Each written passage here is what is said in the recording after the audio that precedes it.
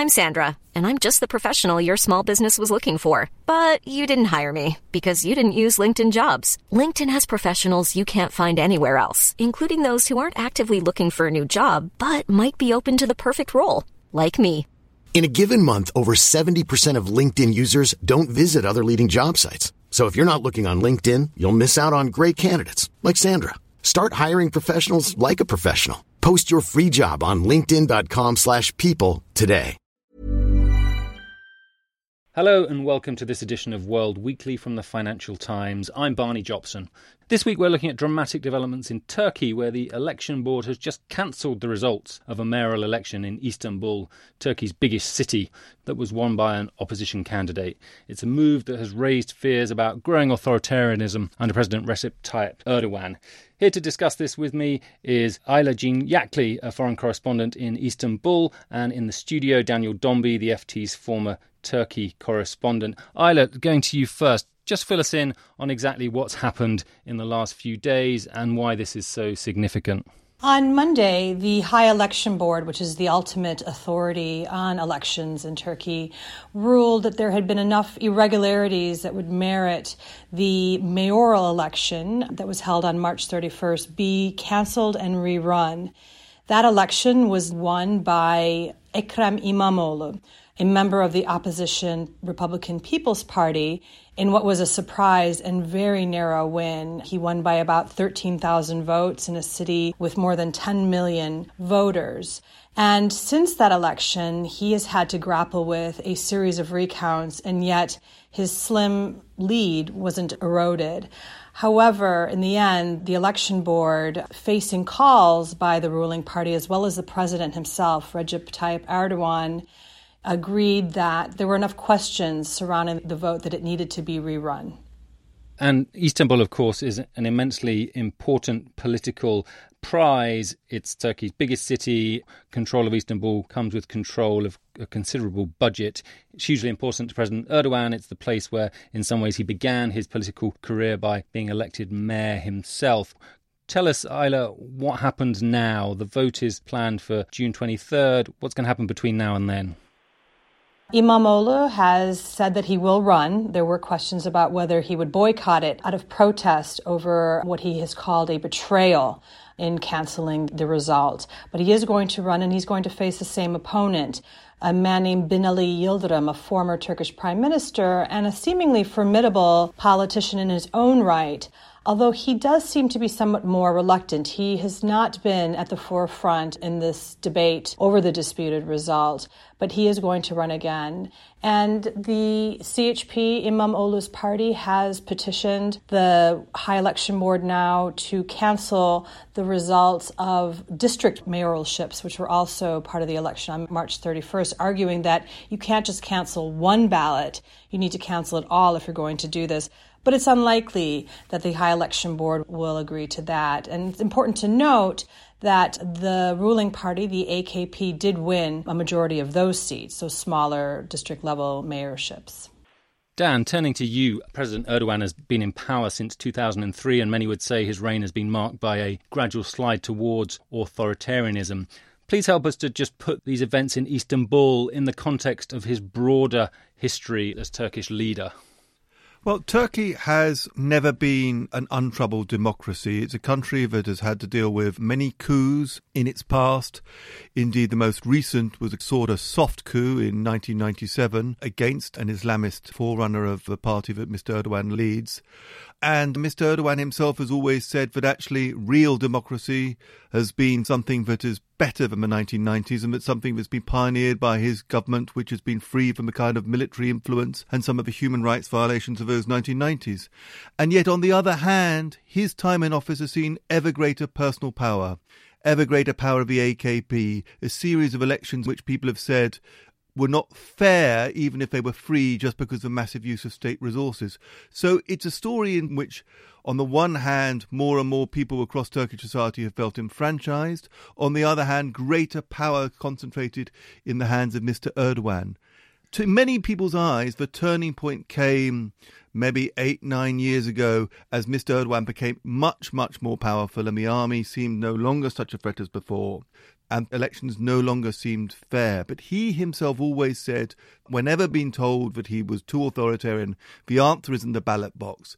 I was elected. If you have protests, the place to take them is a ballot box. He's invested almost mystical importance in the ballot box. So the question has always been, are those elections free? We know that parties weren't at an equal footing, but were the elections free?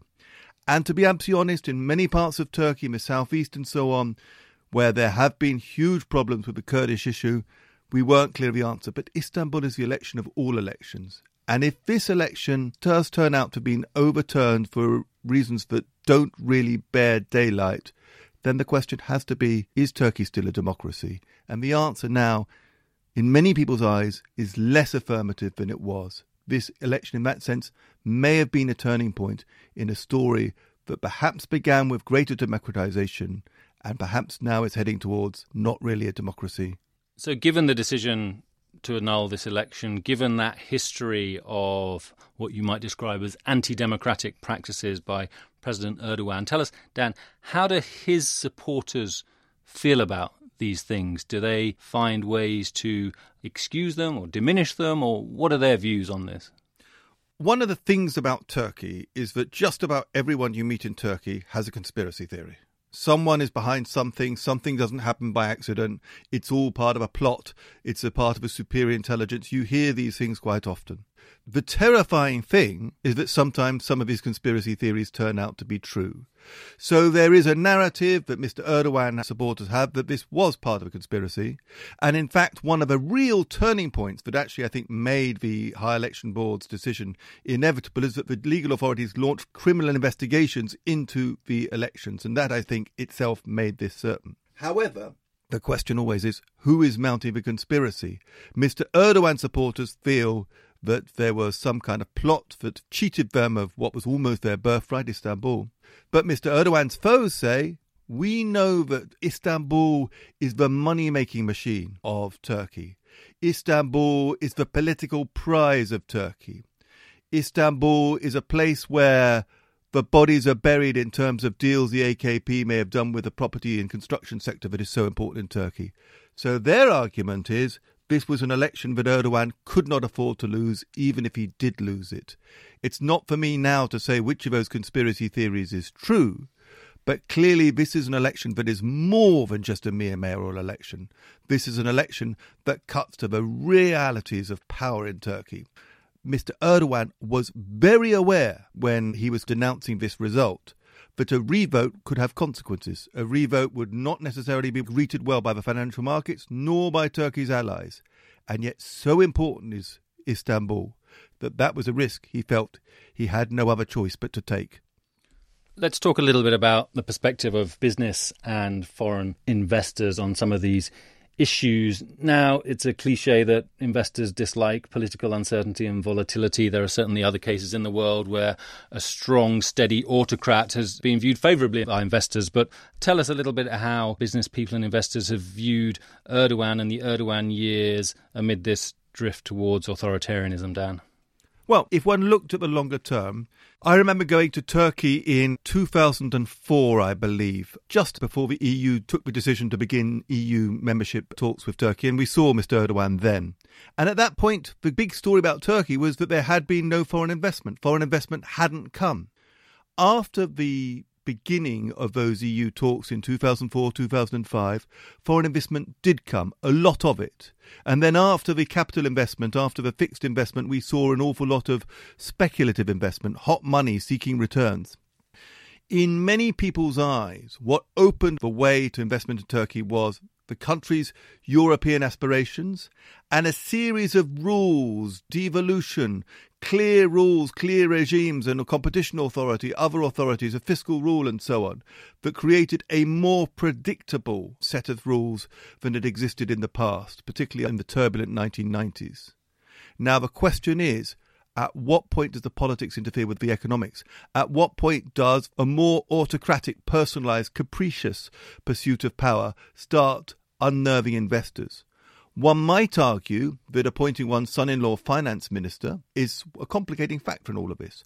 One can certainly point to the weakness of the lira this year and last as a warning signal, not least because Turkey not the central government, but many, many corporations have very, very big liabilities in foreign currency denominated debt.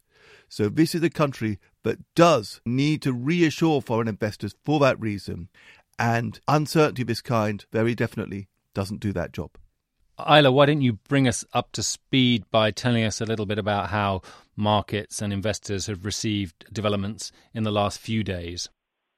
They certainly didn't welcome it, and they punished the Turkish lira in the aftermath of the decision. It lost around 2% of its value against the dollar as soon as the news came out.